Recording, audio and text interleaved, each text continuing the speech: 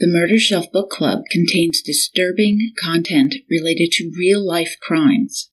Listener discretion is advised. Siegel explains the impact of this decision.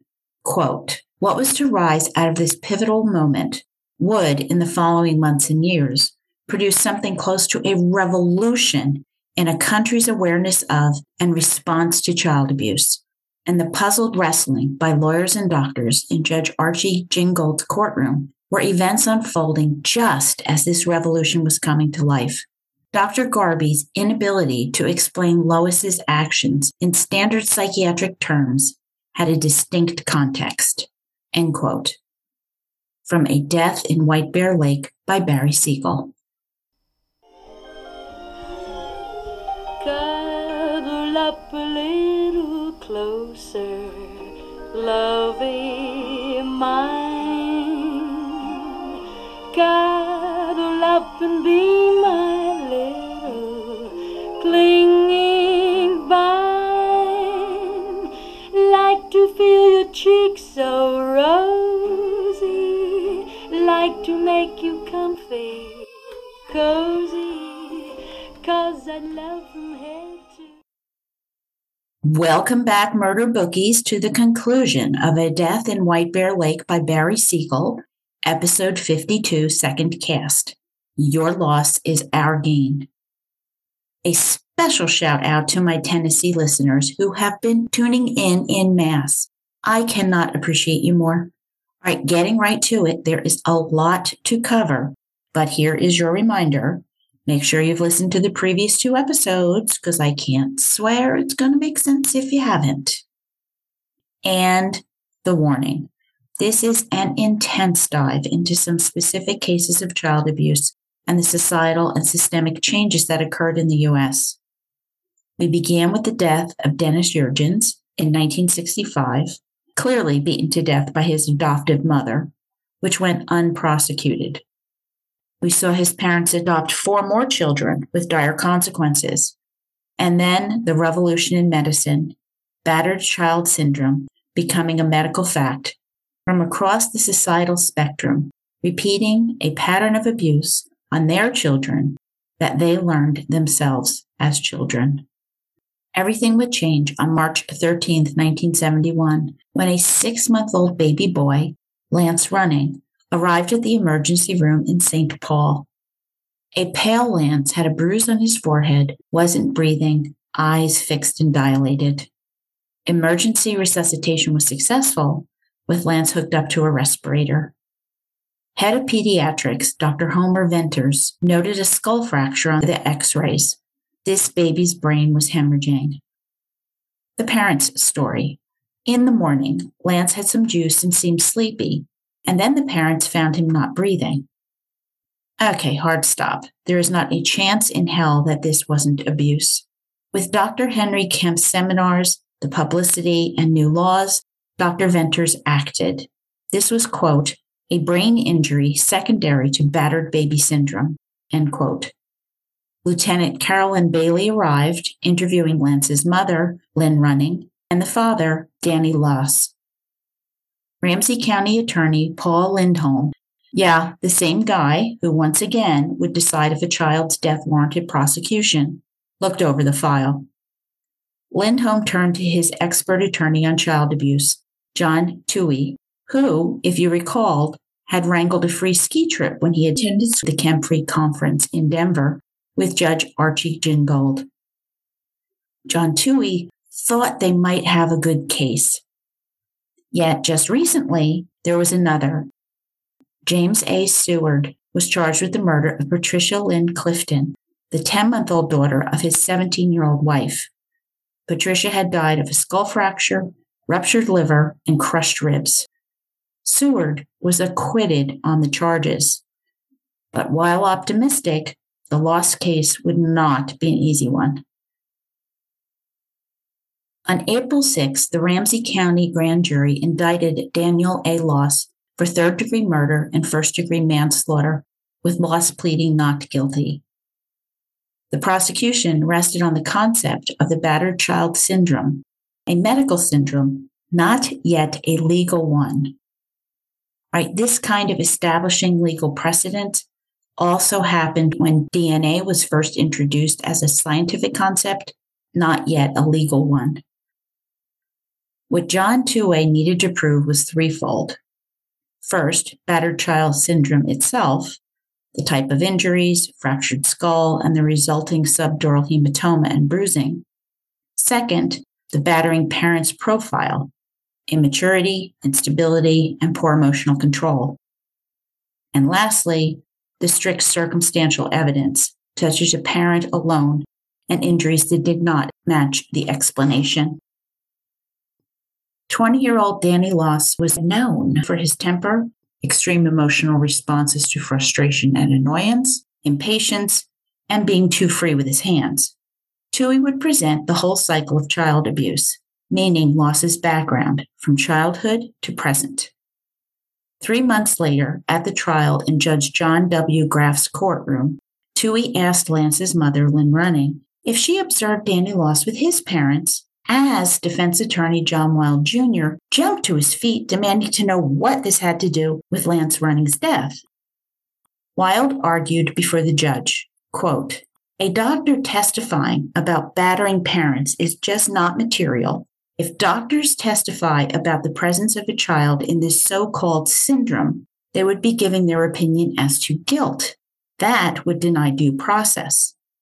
Whether a particular injury was intentionally inflicted is a question for the jury, and it was the entire purpose of the trial," end quote. After a nerve-wracking recess, Judge Graff returned, overruling Wilde's objections. So ask away, Tuohy. Lynn Running testified to Danny's temper, anger, emotions, nerves, that he held the baby roughly and grew agitated when Lance cried. Tuohy and Dr. Ventnor then walked the jury through battered child syndrome, point by point, stressing the pattern of physical abuse to a child and the pattern of behavior among the batterers. Then they tied the general concept to the specifics regarding Lance Running. Quote, "The injuries we saw in the child could not have happened by accident," end quote. Tuohy rested. Defense attorney John Wilde Jr. was confident that this new legal mumbo-jumbo wouldn't hold up, and there was zero direct evidence to implicate Daniel Loss. Jurors debated for 7 hours, returning a verdict that found Daniel Loss guilty of first-degree manslaughter, justice for Lance Running. Appeals were filed before the Minnesota Supreme Court, who upheld the conviction.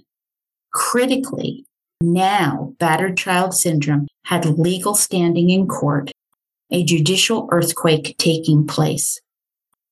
Dr. Venter was then inundated by requests for guidance in battered child syndrome cases from New York, Virginia, Connecticut.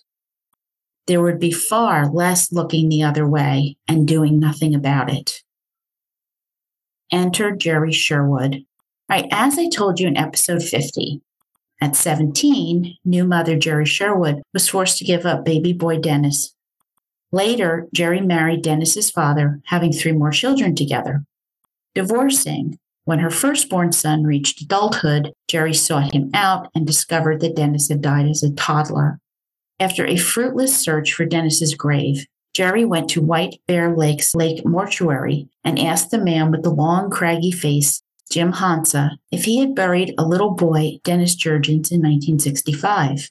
Jim had, and he pulled his old files for her, which held a few old newspaper clippings. Quote, "The autopsy on the body of the 3.5-year-old Dennis Jurgens showed he died of peritonitis caused by a ruptured bowel," Dr. Thomas W. Votel, Ramsey County coroner, said today. The body also bore multiple injuries and bruises, end quote. Jerry felt her heart dropping, crying, quote, "Oh my God, they beat my baby to death," end quote. Heading back to the cemetery, she asked the groundskeeper for help, with him leading her to the right grave. He told a surprised Jerry that, quote, Dennis was his sister's son, end quote, and asked who she was, with Jerry replying, the birth mother. Barry Siegel writes, quote, "That boy was so happy and spirited. the man began, waxing almost lyrical. My sister Lois loved him and gave him everything, musical instruments, tap shoes, whatever. Jerry stared hard. What about the numerous bruises and injuries I read about in the paper? End quote.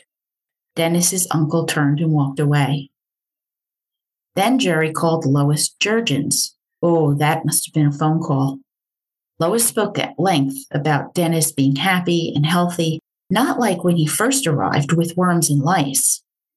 I don't remember anything about worms and lice. Do you? No. To Lois, Dennis's death was a conundrum. He had bruises all over, with no idea what happened. Jerry asked for a photo of Dennis, with Lois agreeing to send one.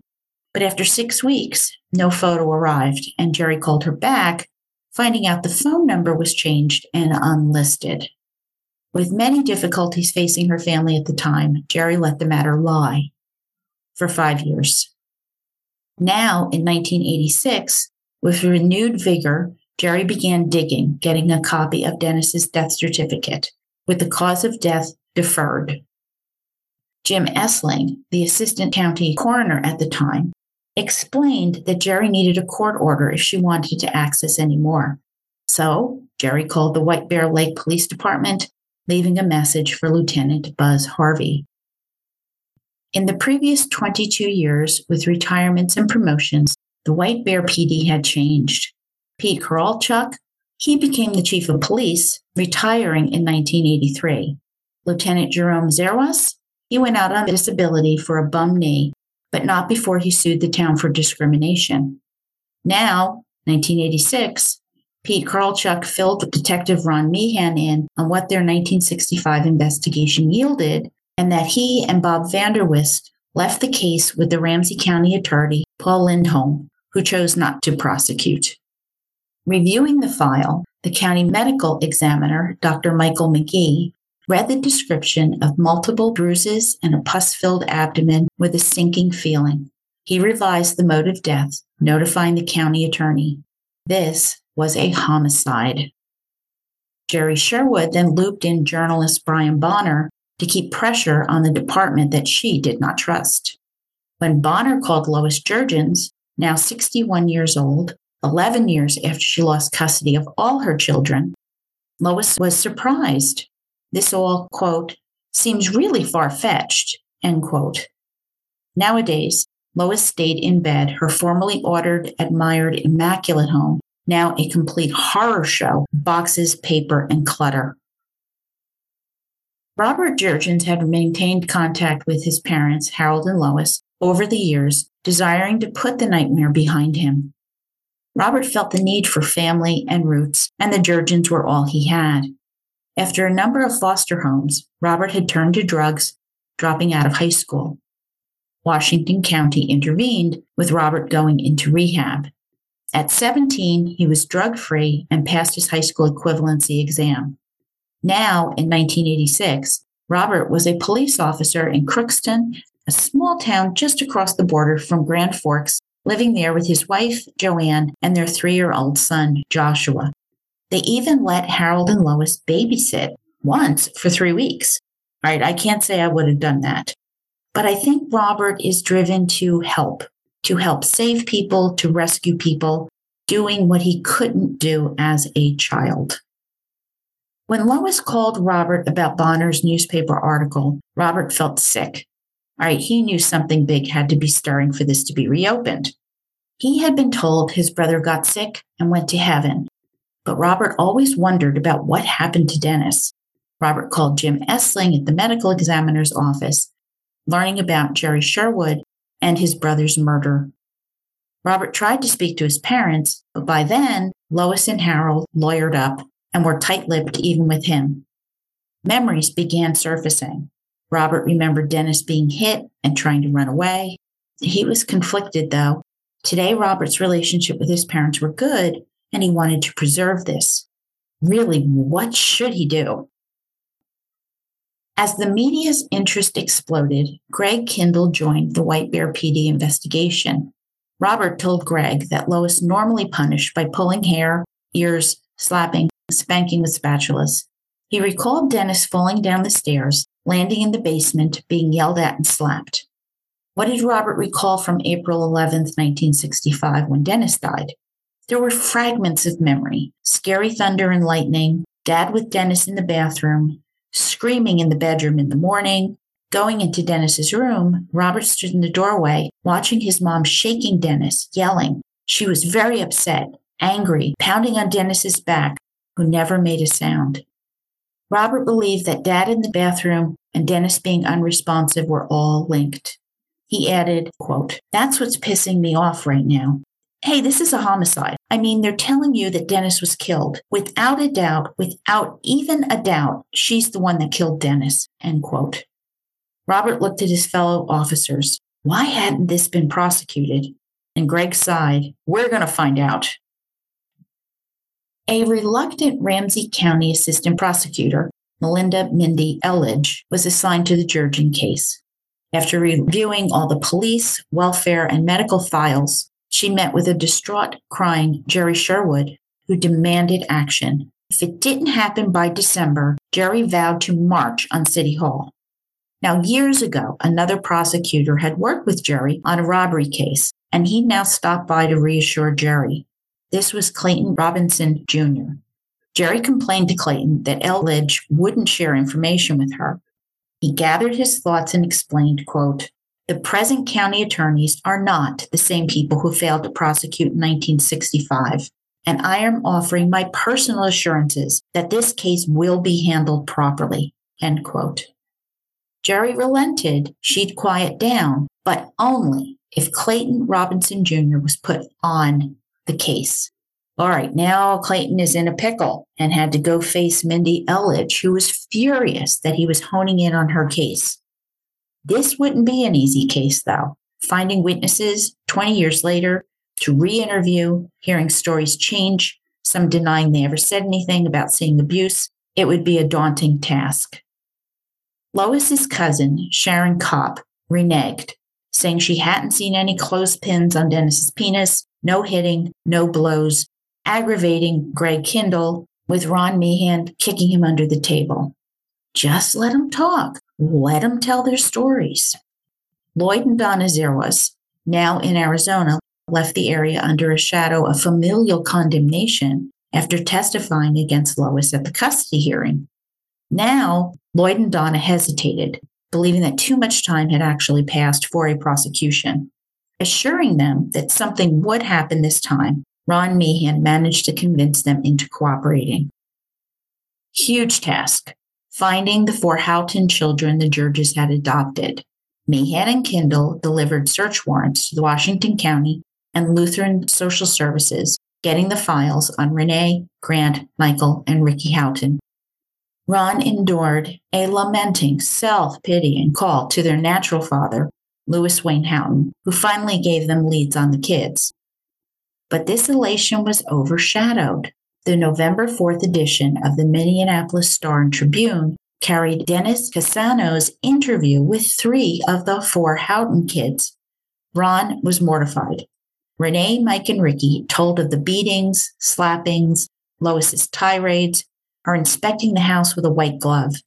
And to make it worse, on TV that night, there was Renee, now 26, sparkling eyes, telling a KSTP reporter that no, she hadn't been interviewed by the police yet, who really now looked incompetent.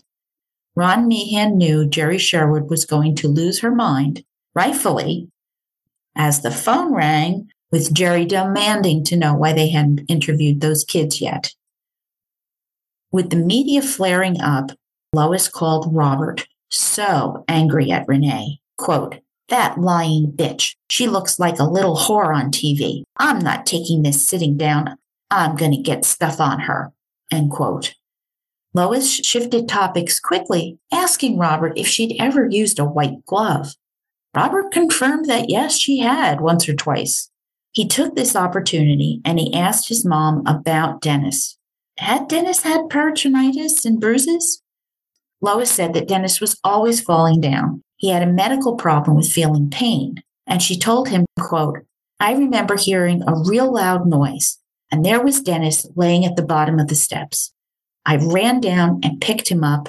I got a little excited, end quote, which confirmed Robert's memory of the event. Quote, God dang, Ma, what's weird is I remember Dennis talking to Dad in the bathroom, and he seemed fine. And an hour later, we find him dead in the crib. That's strange as hell, end quote. The only thing Lois could think was Dennis slipping the night before on the wet concrete floor in the basement.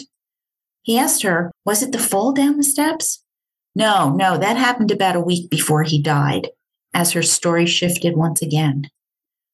Robert noted that Lois felt no remorse, no guilt, had no tears.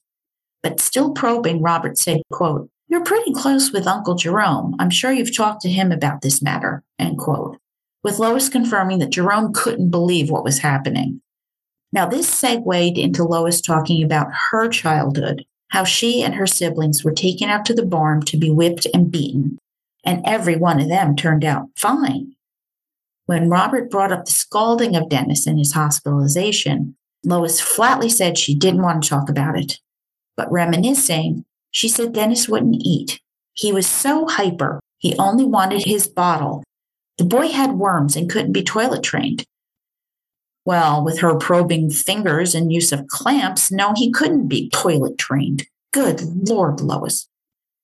Robert realized he wasn't a hyper kid, and he had done everything right, while Dennis was the opposite, active, rambunctious, high-spirited, and Dennis took the brunt of punishment even when Robert did screw up.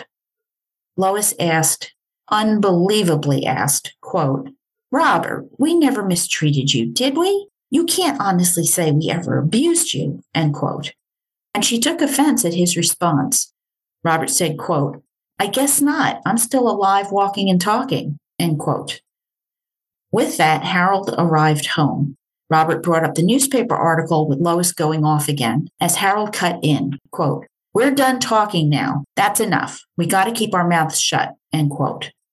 Robert said they were making him feel badly being shut out. I mean, he was their son, but he did understand the attorney had told them to keep quiet. Harold wavered, quote, I'll call you back and talk, but right now I can't say anything, end quote. Robert then called Greg Kindle, telling him of this conversation and that this was most likely the most he'd ever hear from Lois about that night. Insightfully, Robert told them of Lois's childhood. Quote, now I see a pattern of her being abused as a child, and I can see some of the reason as to how this got carried over. Her ability to do this to Dennis is because it happened to her. This is what she got accustomed to, and this is how she was going to reprimand Dennis. And when she lost her temper, she reverted, end quote. Robert also informed Greg that Jerome Zerwas was involved in all of this. Landing in Atlanta, Georgia, Meehan and Kindle met with Renee Howerton first, who seemed both vulnerable and tough. Fleeing the Jurgens at 15, she had tried living with her former foster mother, but the fit just wasn't right anymore. In 11th grade, she and a boyfriend began living together and had a child, now 4 years old. They drifted apart, with Renee going looking for her biological mother. Now, 11 years later, Renee remembered that Lois was, quote, a damn raving maniac. The abuse was an everyday thing with her. She'd throw in our faces that she was made to do this as a child, end quote. Harold did try to intervene, but he just wasn't much of a man, as she called him a whooped puppy, and she blamed him as much as Lois for it all. Brothers Mike, age 23, and Ricky, 21, arrived to be interviewed, apparently needing a tranquilizer to revisit this. Siegel explains that where Renee was seething with anger, her brothers were blunted and fogged. At 13 and 11 years old, Mike and Ricky were returned to foster mother Sherry Riley's home in Kentucky, joining Renee. Like her, they found it very difficult to adjust and left, going south to look for their biological dad. All the Houghtons seemed lost, haunted by painful memories of violence. Afterwards, Greg Kindle had his first cigarette in 4 years. Back in Minnesota, June Bowl greeted investigators, discussing the difficulty of raising a rebellious Grant after he escaped from the Jurgens. But June was reluctant to say more, as this was a family matter, Her husband's elderly mother was Lois's father's sister, so the great aunt, who lived with June, and June was afraid of Lois. They reassured her this was not 1965. Gradually opening up, June told them about Lois's psychiatric record and her use of tranquilizers.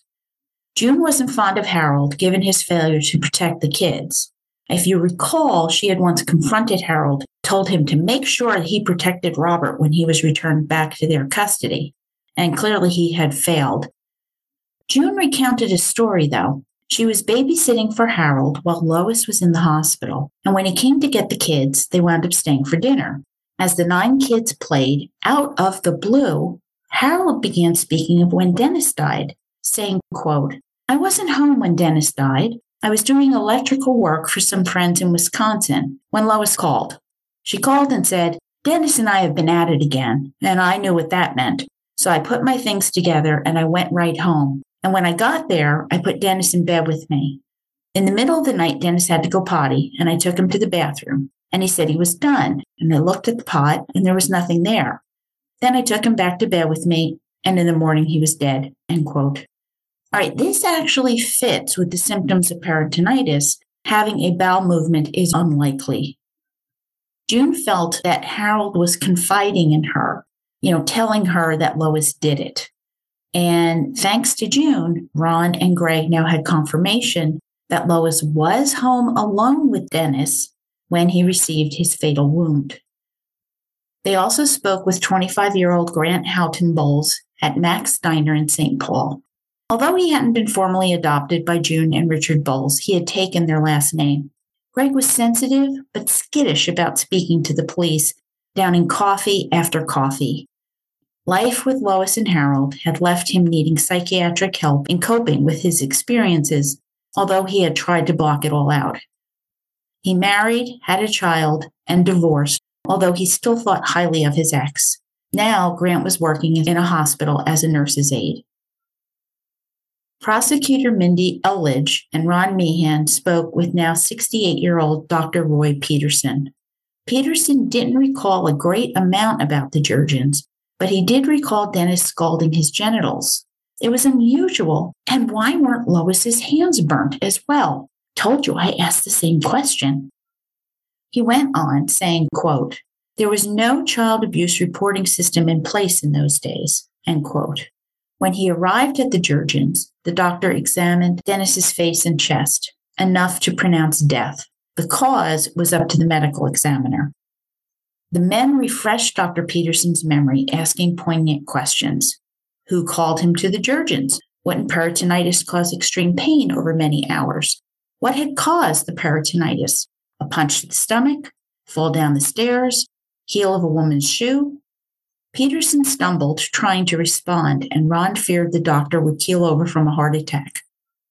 Dr. Woodbury's autopsy report was a complete revelation to Peterson, who confirmed only a severe blow to the abdomen would cause a bowel rupture like that. However, Peterson did not recall ever speaking with Dr. Woodburn. On being handed the photos of Dennis's body, quote, Peterson's face seemed to collapse as he studied the photos. He looked shocked and sad. "My God," he said, "this is awful," end quote. The doctor admitted that the blood-red nose was not caused by a cold. The scars on the abdomen appeared to be caused by a belt, maybe a stick. The crescents behind the ears were consistent with fingernail gouges, and Dennis was malnourished. Could he give them any insight into the Jurgens? Peterson replied, quote, "They seemed like very nice people to me," end quote. The child cousins of Dennis, now adults, also stepped up to help. Lloyd and Donna Zerwas were living a good life in Arizona, away from the harassment and threats of Lois. They told Greg and Ron they'd babysat Dennis for a week in 1964, with Lois supplying baby food for him because he didn't know how to chew, even though he had a full set of teeth. But Donna never used the baby food. Instead, Dennis ate the same thing their kids did, steak, hamburger, French fries. He never gagged. And Dennis never wet the bed either, although Lois warned that he would. On being picked up, Dennis was happy to see his dad, but he wet the seat of Harold's truck when they left to go home. Right, that is an intense fear response by a 2-year-old. Whoa. Donna and Lloyd told investigators they first heard of Dennis's death that Palm Sunday morning about 7:15. They were dressing for church. But wait, how could it be that early when the police weren't called until like 10 a.m.? Big Red Mountain. They recalled telling this to Kowalchuk and Vanderwist back then too. And Donna had beseeched Lois to give Dennis back before it was too late. Lois refused because it would impact Robert and they'd never be able to adopt more children. She recalled Lois showing her Dennis's beautiful room, nice furniture, rows of neat stuffed animals, with Dennis lying spread eagle in his crib, hands and feet tied to the post. Lois had explained, quote, when he's untied, he gets up and touches everything in the bedroom, end quote. Oh my God, this woman has a completely twisted view of motherhood. Pristine children, sitting quietly in pristine rooms, perfectly obedient, everything in order. Delusional, completely. Ron Meehan was tasked with speaking with his former lieutenant, Jerome Zerwas. They had stayed friendly since he went out on disability, with Ron saying to him, quote, God, Jerry, some of the things we've seen, why the hell didn't you do something? End quote. Jerome denied he'd ever seen any abuse. Ron pressed Jerome, telling him there was information from Pete and Bob that you told him that you were going to do everything you could to stop the successful investigation of his sister.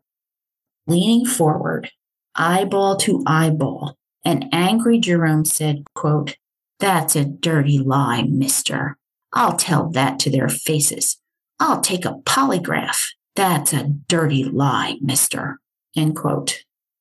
Ron let it go because, unfortunately, the statute of limitations for this kind of shenanigans was long past.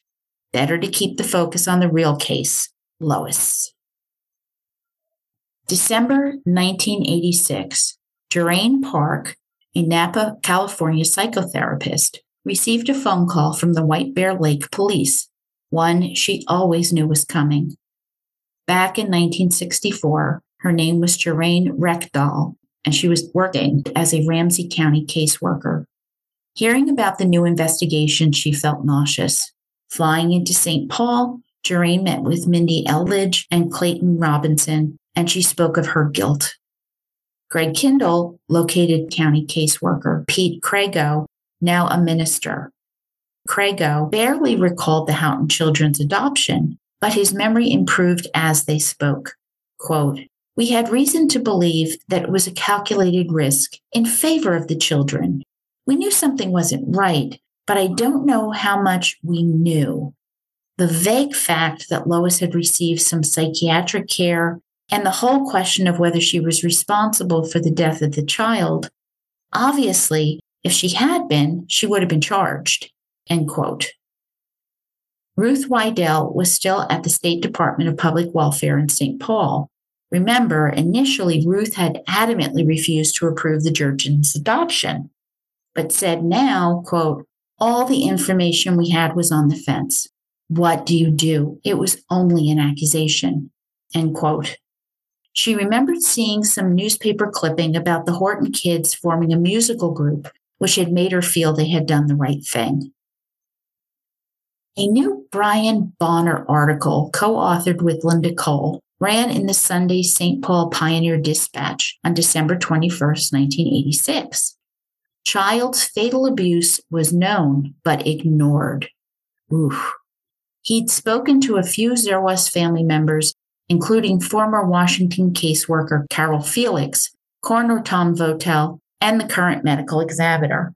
The heart of the story came from Renee Houghton's records. She had dictated them to the reporter, which included Carol Felix's 7-page summary of facts surrounding Dennis's death and the Houghton adoptions, and Robert. But, interesting, the name Jurgens had not been identified since there were no charges filed. So all this news coverage never used the name Dennis Lois, or Harold Jurgens, yet everyone in White Bear Lake knew exactly who this was about. They all knew. Now, this new article triggered Lois, who called Robert again. Had he seen it, Robert thought she sounded rather cavalier, even as they began to reminisce. Did Robert remember his and Dennis's little sailor suits and the tap dance classes? Robert pushed her a little. Quote, I remember you, Mom, coming into Dennis's room and picking him up and seeing him limp. I remember Dr. Peterson coming with a brown bag, end quote. Harold opened up now, repeating his story about taking Dennis to the bathroom. He was always bothered by the fact that Dennis was perfectly normal. He was never screaming like he was in pain or anything. Well, after the screaming was beaten out of him, Harold, this is called learned helplessness. It's a psychological state that occurs after repetitive stressful situations like cyclical abuse, when one now believes that he or she cannot control or change the situation. You accept that you're helpless and you no longer try to escape. You just endure, even if the opportunity to end it happens. Dennis has learned he's helpless. Anything he could do is useless. In the article, when Lois read about Renee saying Lois had made her burn her sanitary napkins, Lois began to cry. That was how her mother made her do it. All the girls had to do it that way. All right, well, this got me a little bit because Lois just didn't know better. This is what she was taught. This is how it was done. This is what girls did. After 2 hours of talking, Robert broke the news. He had been subpoenaed to testify before a grand jury on January 28th in Ramsey County. Complete news to his parents. Harold told him to tell the truth. Now, for weeks upon weeks, the prosecutors had lost their minds trying to find the transcript from Robert Jurgens' custody hearing. Now, critically, this had the power to refresh memories, allowing the dead to speak and give Lois and Harold's accounting. And the prosecution was wrestling with another problem. The Woodburn autopsy report was really inadequate. Mindy Elledge realized they'd have to have Dennis's body exhumed. Medical examiner Dr. McGee was concerned about what they'd find after 22 years. Mortician Jim Hansa was still the funeral director at Lake Mortuary. He told Dr. McGee he remembered every detail, the inordinate amount of makeup needed to try to hide the bruises, how he'd put Dennis's organs in a plastic bag at the foot of the casket. The body should be in good shape. Without bacteria, no oxygen, there's no decomp. Oh, and he had used a really strong solution. Barry Siegel writes, quote, "It was as if the funeral director had foreseen the day when someone would come looking," end quote. It looked like a normal funeral when they removed Dennis's coffin from the frozen earth. Mindy, Jim Hansa, and Jim Aisling opted to wait around as Dr. McGee began. On the table, quote, was a small child, imperfect if weathered shape, like an ancient man preserved in time. The body was mummified, but remarkably intact, end quote. McGee was transfixed by the tiny face marred by bluish-black, brownish-black, reddish and green bruises. McGee saw all the wounds that I've described previously and eventually found the small oval hole in the bowel and ileum with brown-black hemorrhage, the killer, still easy to see 22 years later. Through this hole, fecal matter entered the abdomen, causing death, and they were ready for reburial. The grand jury began on January 28, 1987.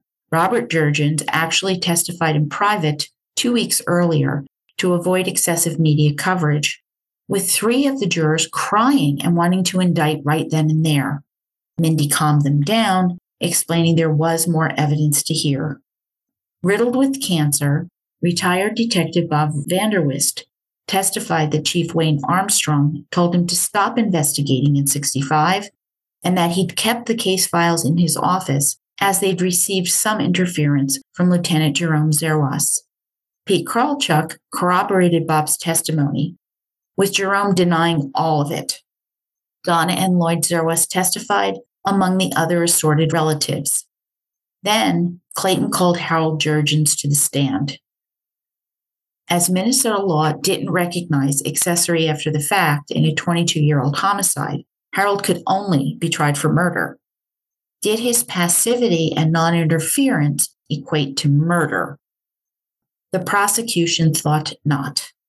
Harold had suggested he would take the fifth, but an immunity deal allowed him to testify. Interesting, he wanted immunity. The prosecution's strategy was to prevent the defense from raising reasonable doubt that it was Harold, not Lois, who injured Dennis. The injury had occurred 24 to 48 hours before death, so locking down Harold's story before the grand jury was risky, but necessary. And after a lot of I cannot say yes or no's, Harold testified he went to work on Friday, contradicting the 1965 police report and June Bull's memory. He said he left Saturday to go to Wisconsin, delaying his departure. Harold also claimed he struck Dennis Saturday before he left, trying to cloud the issue as to who caused what. However, it didn't matter to the grand jury, which issued a true bill before Judge David Marston at 9:30 a.m. January 30th. Lois was indicted for murder. Speaking to the press, a tearful Jerry Sherwood said, quote, "I honestly believe that if I hadn't tried to find my son, this wouldn't be here today. We wouldn't have an indictment," end quote. Prosecutor Tom Foley said, quote, "I think the entire system failed. I think you have to look at what took place back there. There was not the recognition of the child abuse problems of today. We're much more sensitive and much more aware," end quote. Oh, Lois pled not guilty. When defense attorney Doug Thompson received the prosecution case files, the photos of Dennis's body alone destroyed his strategy. They were going to have to admit that Lois abused her child. But still, nothing directly linked Lois's behavior to the ruptured bowel. The trouble for Thompson was not a single pathologist would provide an alternative explanation under oath. All Thompson had was, Lois is crazy, the insanity defense, which is rarely successful, like less than 1% of the cases, as we've talked about before. Then, People magazine published its story, a tale of two Minnesota mothers, one seeking the truth behind their son's death, the other stands accused. It was largely a biography of Jerry Sherwood, but the prosecution was rocked. In the article, Jerry says in 1980 she'd phoned Lois and, quote, "I asked her what kind of little boy he was, and she said he had been a good, happy little boy. She didn't say much else except that when he was found, he had black blotches all over his body, and they didn't know where the wounds came from," end quote. Mindy and Clayton had no idea Lois and Jerry had ever spoken directly about Dennis's death. Now, bracing for the wrath of Jerry Sherwood, Mindy broke it to her that she would have to testify about this phone conversation, and as a witness, she couldn't attend the trial. What erupted from Jerry caused everyone in the room to shrink back. She thundered, very upset, quote, "God damn you, you want me out of the courtroom," end quote. And it took a while, but eventually they got down to interviewing her about this conversation. Over her life, Lois had painted contrasting pictures about her childhood, from a beautiful farm life with animals and a big loving family, to an impoverished and deprived childhood with tyrannical parents who beat and abused their children in a barn, battling regularly. Lois and girlhood friend Irene Balzart parted ways when they were 14 years old. But Irene recalled a conversation with Lois. Her, quote, elderly mother had come to visit her that day, and it seems that another sister had just told their mother that Lois was raped by their father. Lois was upset because her mother had been told. She didn't want to hurt her. Lois said to me, "Oh, I was so upset. Why bring that up now? The damage has been done. Why bring that up now?" End quote. Now, to be fair, most of Lois's siblings deny this dark version of their childhood. They were terribly poor, but never abused. So what is and isn't the case, I don't know. But frank fact, 1/3 to a half of those abused kids grow up to be abusive. That's a fact. Does not mean all become abusive. But if you were abused, I beg you to get psychological counseling. The immediate wounds heal, the unseen ones can fester. Stopping the generational cycle is critical. There are links to resources about abuse for children, for adults on my blog, www.murdershelfbookclub.com. Now, Lois's background became important when Doug Thompson employed the insanity defense. The trial would have 2 phases. 1, deciding the not guilty defense, and then 2, if that failed, the mental illness defense. Dr. Garvey's reports were important, as were Lois's hospitalization records, going back to the 1951 admission to the Mayo Clinic. There, Lois told Dr. Goldstein that her father was an alcoholic, just brutal towards her mother and the children. She'd left home at 15 because her drunk father beat her mother. Was this after he drunkenly raped Lois, I wonder? Dr. Goldstein's prognosis, quote, a 26-year-old woman with long-standing psychoneurosis of the mixed type. She may go on to a paranoid schizophrenia, end quote. Similar psychiatric letters were written in 1952, 54, and 1955, where the Mayo Clinic told the Bureau of Catholic Charities that Lois was a poor candidate for motherhood and adopting a child.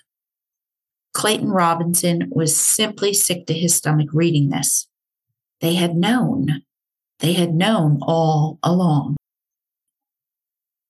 Lois now met with psychiatrists for the defense and prosecution, insisting she never abused Dennis, that there was no favoritism, while telling horror stories of her strict parents using brooms on her, withholding food so she had rickets, and her father beating them with a strap.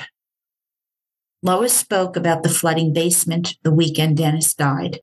Cleaning up, Dennis was on the toilet when she told him to be careful, but he ran and fell. The last time she saw Dennis, he was so quiet she thought he was praying, just lying in his crib. Lois said, quote, I put my hand to see if he would follow my hand's movement. I thought he'd gone blind. Then my husband came in. My husband picked Dennis up, shook him in his arms. He was still warm. Then I tried to breathe into his mouth. I could not get him to breathe, and his face started to show psychedelic spots, blue, green, yellow, like when you put glitter dots on his face. My husband called Dr. Peterson. He was fine the night before, end quote. Big denial going on here. Lois doesn't actually rationally connect her beating Dennis and striking him hours earlier and then him being okay and dying the next morning. She doesn't get this cause and effect here, which is hampered by denial. Lois also discounted everyone's comments about Dennis being abused, saying, she's not a blood relative. She's crazy as a bed bug. Oh, that's the idiot who lives next door. Had she put a clamp on Dennis's penis? Quote, no, why would I do something like that? People do have wild imaginations. It's all fabrications, end quote. The defense psychiatrist concluded she was psychotic in 1965, suffering from paranoid schizophrenia. The prosecution psychiatrist concluded she was not psychotic, but suffered from a personality disorder, which is closer to what Dr. Teeter and Dr. Garvey had written about Lois years earlier. May 1987, days before the trial, the Washington County Attorney's Office left a message for Mindy and Clayton about some documents. Yeah, well, whatever. They would continue jury selection like you do when you're going to trial. Another message came. This time it said the Washington County Attorney, Dick Arney, quote, has the transcript. He'll wait for you, end quote. The transcript? The transcript, Robert's custody hearing transcript. Dick Arney was emptying an old, unused filing cabinet and ran across the state ex-rel Juergens versus Bowles. Bowles, like June Bowles, who Robert was living with at the time. Who would think to look under the name Bowles? But the transcript was found in the nick of time, and what a revelation. Transcript, page 612. Harold Juergens was asked if he was out of town on Friday before Dennis's death. Harold said he was. Was he home Saturday? Only part of the day. He'd left for Wisconsin on Friday, and Lois was alone with Dennis and Robert. She was the adult in the house without Harold. With this evidence, Harold Juergens could never take the stand in a trial and had committed perjury before the grand jury. They read near verbatim testimony from Bob Vanderwist, Pete Korolchuk, Lloyd and Donna Zerwas, the neighbors, Lois's sister Donna, the coroner's deputy Steve Patera, doctors testifying at the time from fresh memories. It was divine providence at work. Someone up there was helping. But the find was a double-edged sword. There are also memory lapses in prosecution witnesses too. Right, so for example, Lois's sister Bev, she had been speaking with Ron Meehan in recent months, and she confirmed Dennis wearing sunglasses to hide black eyes, torn ears, Dennis tied to the crib, corroborating a lot of the other testimony. But the 1965 transcript showed that Bev had been more helpful to Lois. Had Lois tied Dennis's legs to the crib? Yes, but to keep him from falling. There was nothing unusual there. Had she seen mistreatment? Bev issued a flat-out no. Lois was a good mother in her opinion. When asked about these two very different accounts, Bev said that today's version was the truth. She belonged to a family that sticks together, and they had in 1965. Bev was still willing to testify, and that was good enough for Mindy and Clayton. May 12, 1987, the trial began before Judge David Marsden in a courthouse built in the 1930s with a manual elevator and Art Deco light fixtures.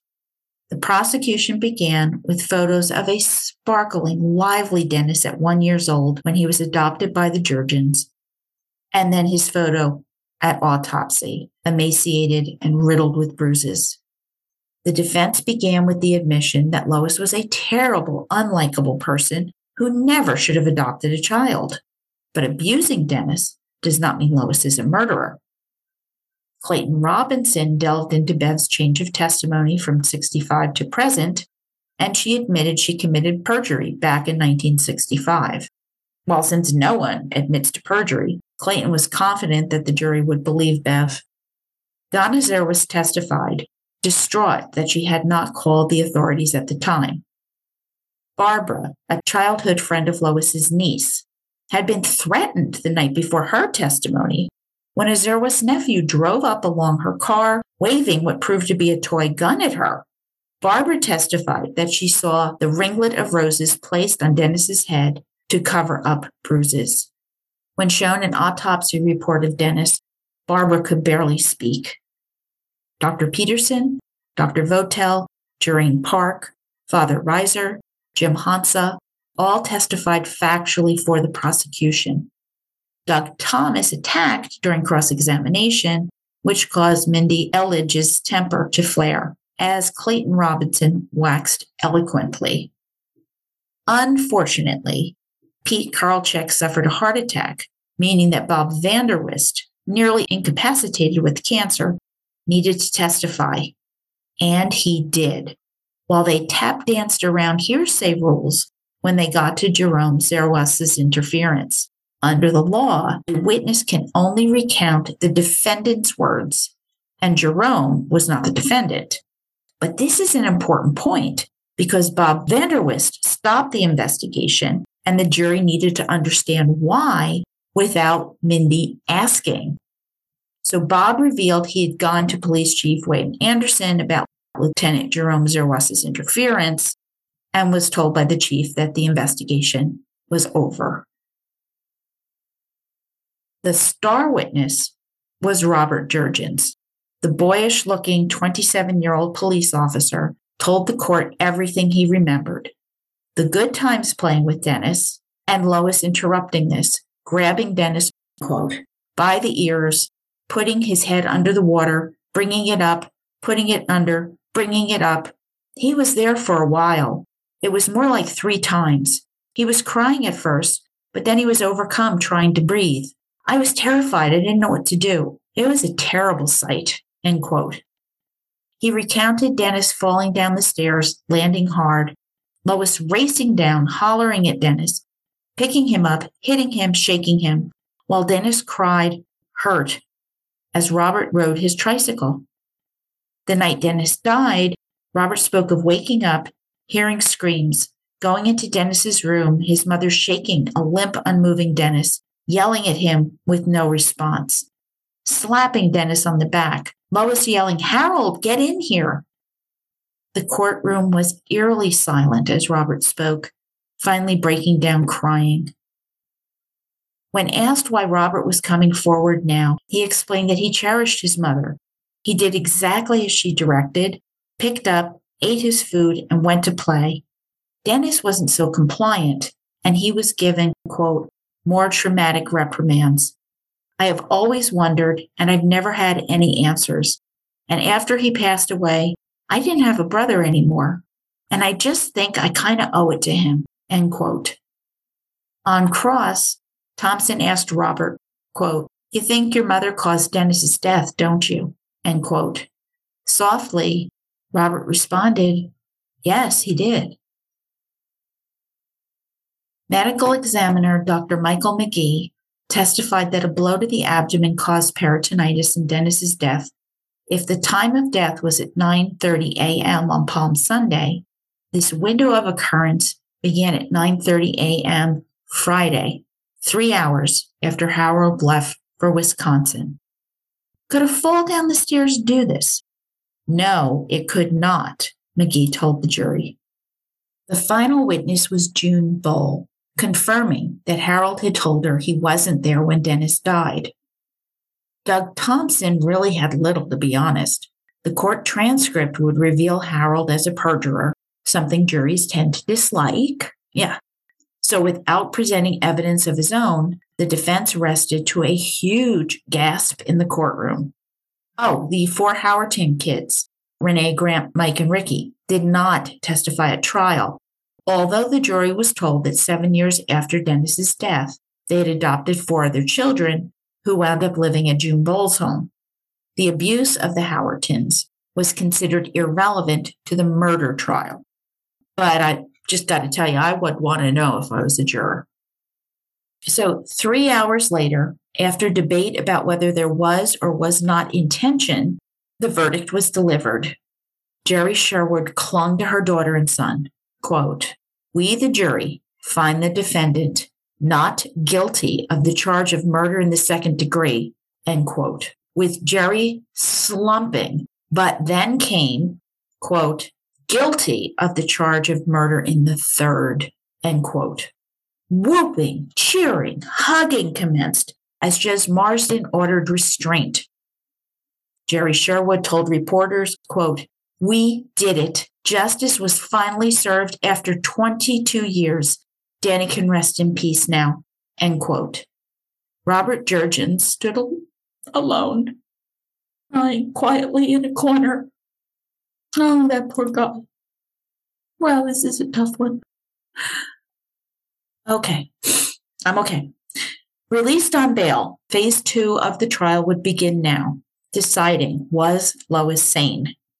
After a week of testimony with psychologists and psychiatrists, debating Lois's mental health, the jury spent 5 hours deliberating.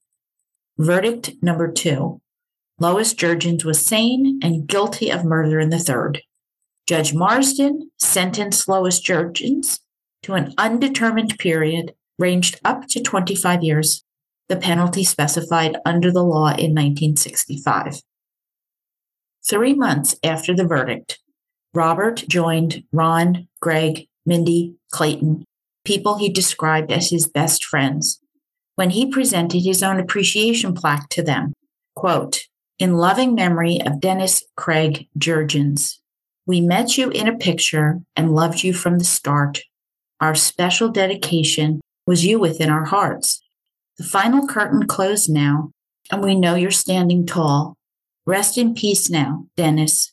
Your memory's with us all." End quote. Meehan got Robert in a bear hug, who murmured to the investigator, quote, "I have no family now." End quote. In May 1988, the Minnesota Court of Appeals upheld Lois Jurgens' conviction by a 2-1 vote, referencing State versus Los as precedent, writing, quote, that the evidence didn't establish how the fatal trauma was inflicted, but in a case where the battered child syndrome is established, the state need not show specific circumstances of injury causing death. End quote. It just got easier to prove battered child syndrome. The Minnesota Supreme Court declined to review the case. Shortly thereafter, the State Corrections Department determined that Lois would serve a minimum of 8 years. Now, Jerome Zerwas' role in all this did not go unnoticed. The Minnesota Court of Appeals decision wrote that there was, quote, evidence of interference in the 1965 investigation of Dennis's death by Jurgens' brother, White Bear Lake Police Lieutenant Jerome Zerwas, end quote. The community of White Bear Lake also took note. Once, Jerome socialized with his former police buddies, including Ron Meehan, and attended the annual Christmas parties. Now he was shunned. In 1988, Jerome filed a $50,000 personal injury lawsuit against Robert Vanderwist and the city of White Bear Lake, claiming Bob's public statements about him were false and malice, and Bob, with 3 months left to live, was devastated. That Jerome avoided prosecution wasn't enough. His reputation had been tarnished. Well, that same 1965 custody transcript crushed Jerome Zerwas' lawsuit. His own lawyer pointed out where family members discussed the abuse of Dennis with Jerome and other statements by Jerome that contradicted his claims now. He insisted the transcript was wrong and that they'd mixed up his testimony with another officer's. Really? What a putz. Just like his sister, he cannot admit being wrong. So what happened in the Jurgens' home? Lois clearly had good intentions. She wanted a home, a family, to give her children the life she never had as a child. Music, sports, toys, to raise good kids, well-behaved kids, devout Catholic kids. And the more this dream eluded her, the more she was going to force it to happen. Children could be taught to behave just as she wanted, which shifted to he will behave. I will make him behave. It's for his own good, twisting into something dark, rigid, and malicious, which ensured that Lois's dream would never happen. Frustrations rising, depression increasing, repeating the cycle of abuse inflicted upon her as a kid. Now, Lois has a number of psychological issues, including the personality disorders, which all created a perfect storm. Lois, the unfit mother of the year. Deluding herself, she thought she was doing right by the children, and she could never admit she was wrong, as several psychologists noted. 30 years after the book was published, author Barry Siegel gave an interview to Matt McMillan from White Bear Press, and Siegel explains the longevity of the death in White Bear Lake with the theme, How Society Evolved. Barry said, quote, no new evidence was really discovered about Dennis Jurgens' death between 1965 and 1987. It was just that they reopened the file all those years later and we saw it differently, end quote. His book helped us as a national community to see child abuse and endeavor to stop it. We still strive for this. 600,000 kids are hurt in the U.S. every year, and that is just unacceptable. Societal change is slow to manifest. It took time for the concept of medical battered child syndrome to filter down to common understanding, to alter the norms of silence and denial that were dominant. This has changed. As a teacher, I underwent hours of instruction on identifying and reporting child abuse. We can still do better. Keep our eyes open. We can make a call and report it if we think something is amiss. It is better to have a false alarm than another Dennis Jurgens. So please, if you see something, say something. Love does not hurt. And as a cycle, it will repeat unless there is lengthy and major psychological intervention. More of Dennis's legacy. In 1987, a new Minnesota law dedicated to Dennis's memory was passed. If an adopted child dies or is terminally ill, the birth mother will be notified. No more Jerry Sherwoods receiving shocking, cold, and personal letters decades later. And what happened to Lois and Harold? Well, in prison, an increasingly bad knee began to plague Lois and interfered with Harold's faithful visits to see his wife because she couldn't walk to the visitor area. Doug Thompson told the Star Tribune that Lois had no other visitors and, quote, ultimately learned to cope with prison life, but she certainly wasn't enchanted with going there, end quote. In early June 1995, at age 69, after serving 8 years, Lois Jurgens was released from the Shakopee Women's Prison. One of the conditions of her parole was a prohibition against all contact with a child younger than 13 years. Good. When the APNnews.com contacted Jerry Sherwood about Lois's release, she was very angry. 8 years was just not enough. Doug Thompson explained that if Lois had been convicted back in 1965, she would likely have served 3 years, given the sentencing guidelines back then. And Lois went on to live a secluded life in Stillwater, Minnesota. Harold Jurgens died 5 years later in 2000, and it was under suspicious circumstances. Harold had a history of heart problems and had been in failing health. But the Stillwater Police Department received an anonymous tip suggesting Harold may have been poisoned. Now, medical records show there was evidence of unusual chemicals in Harold's system. Upset, Lois told neighbors Jim and Ruth Marcinak that she loved Harold, that he was all she had left, and she certainly hadn't tried to kill him. Later, Stillwater Sheriff Jim Frank reported that a more detailed toxicology report showed no arsenic or poison in Harold's hair, urine, or blood, and it appeared his cause of death was, in fact, heart disease. What a weird twist. On Lois's release in 1995, a journalist from the Star Tribune of Minneapolis, Howard Green, wrote a scathing editorial reflecting on the legacy of the Jurgens case. Quote, in the end, it must be remembered that the single extraordinary thing about the Jurgens case is that it took 22 years to come to trial. It was the time lag, not the crime, that made so many of us pay attention. Crimes against kids were commonplace in 1965. They are commonplace today. End quote.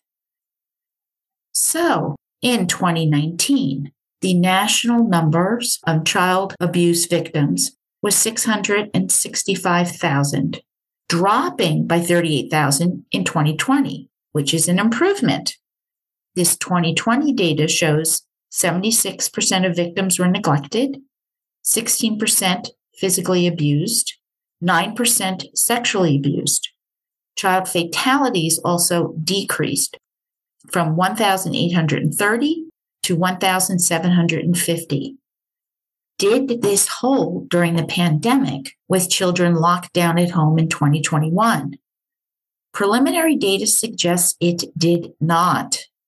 A study of 39,000 school-aged kids 5 years old and up, so in school, shows that physical abuse tripled during the first months of the lockdown, from 36 to 103 cases, coming from 9 major trauma centers reporting. U.S. News quoted Dr. Allison Jackson from Washington, D.C.'s Children's National Hospital as saying, quote, stressful situations can be a trigger for poor judgment and impulsive reactions. There is a great deal of economic stress, job insecurity, and loss of housing potential during this time frame, along with the closing of schools, which can be a reprieve for parents and kids, end quote. Jackson's analysis does make sense. Another study author, Dr. Andrea Asnes, pointed out that during the lockdown, quote, daycare centers for little kids were considered essential and remained open, which allowed some families to function. But older kids were stuck at home, end quote. The final conclusion on this question is not in, however. Some studies do not show an increase in maltreatment, and I hope they're correct. But if you know a child or anyone at risk, please, please, please tell someone. The links are on my blog for more information. And that concludes my series on A Death in White Bear Lake by Barry Siegel. And my next book choice is The Midnight Assassin, Panic, Scandal, and the Hunt for America's First Serial Killer by Skip Hollandsworth. I cannot wait. We talked about this book in episode 1, way back then. Set in the late 1800s, Austin, Texas was shifting from an isolated Western outpost into a metropolis. But terror came to Austin in December 1884, someone far more diabolical than London's infamous Jack the Ripper.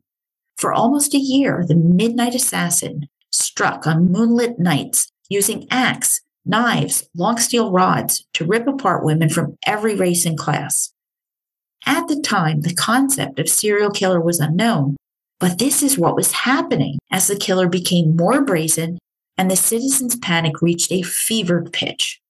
An utterly terrifying true crime story I had never heard before.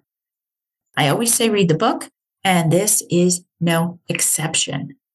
Thank you for listening. You can email me at jill@murdershelfbookclub.com or find me on Twitter, Instagram, and Facebook. Check out my blog and merch store on Spreadshop. The holiday designs are out. Happy reading, Murder Bookies. Source material, show notes, lots of photographs, snack and drink information for the Death in White Bear Lake trilogy is found on my blog, www.murdershelfbookclub.com. Written and produced by Jill, all rights reserved. Music by Carl Hosina, lyrics by Otto Harbach.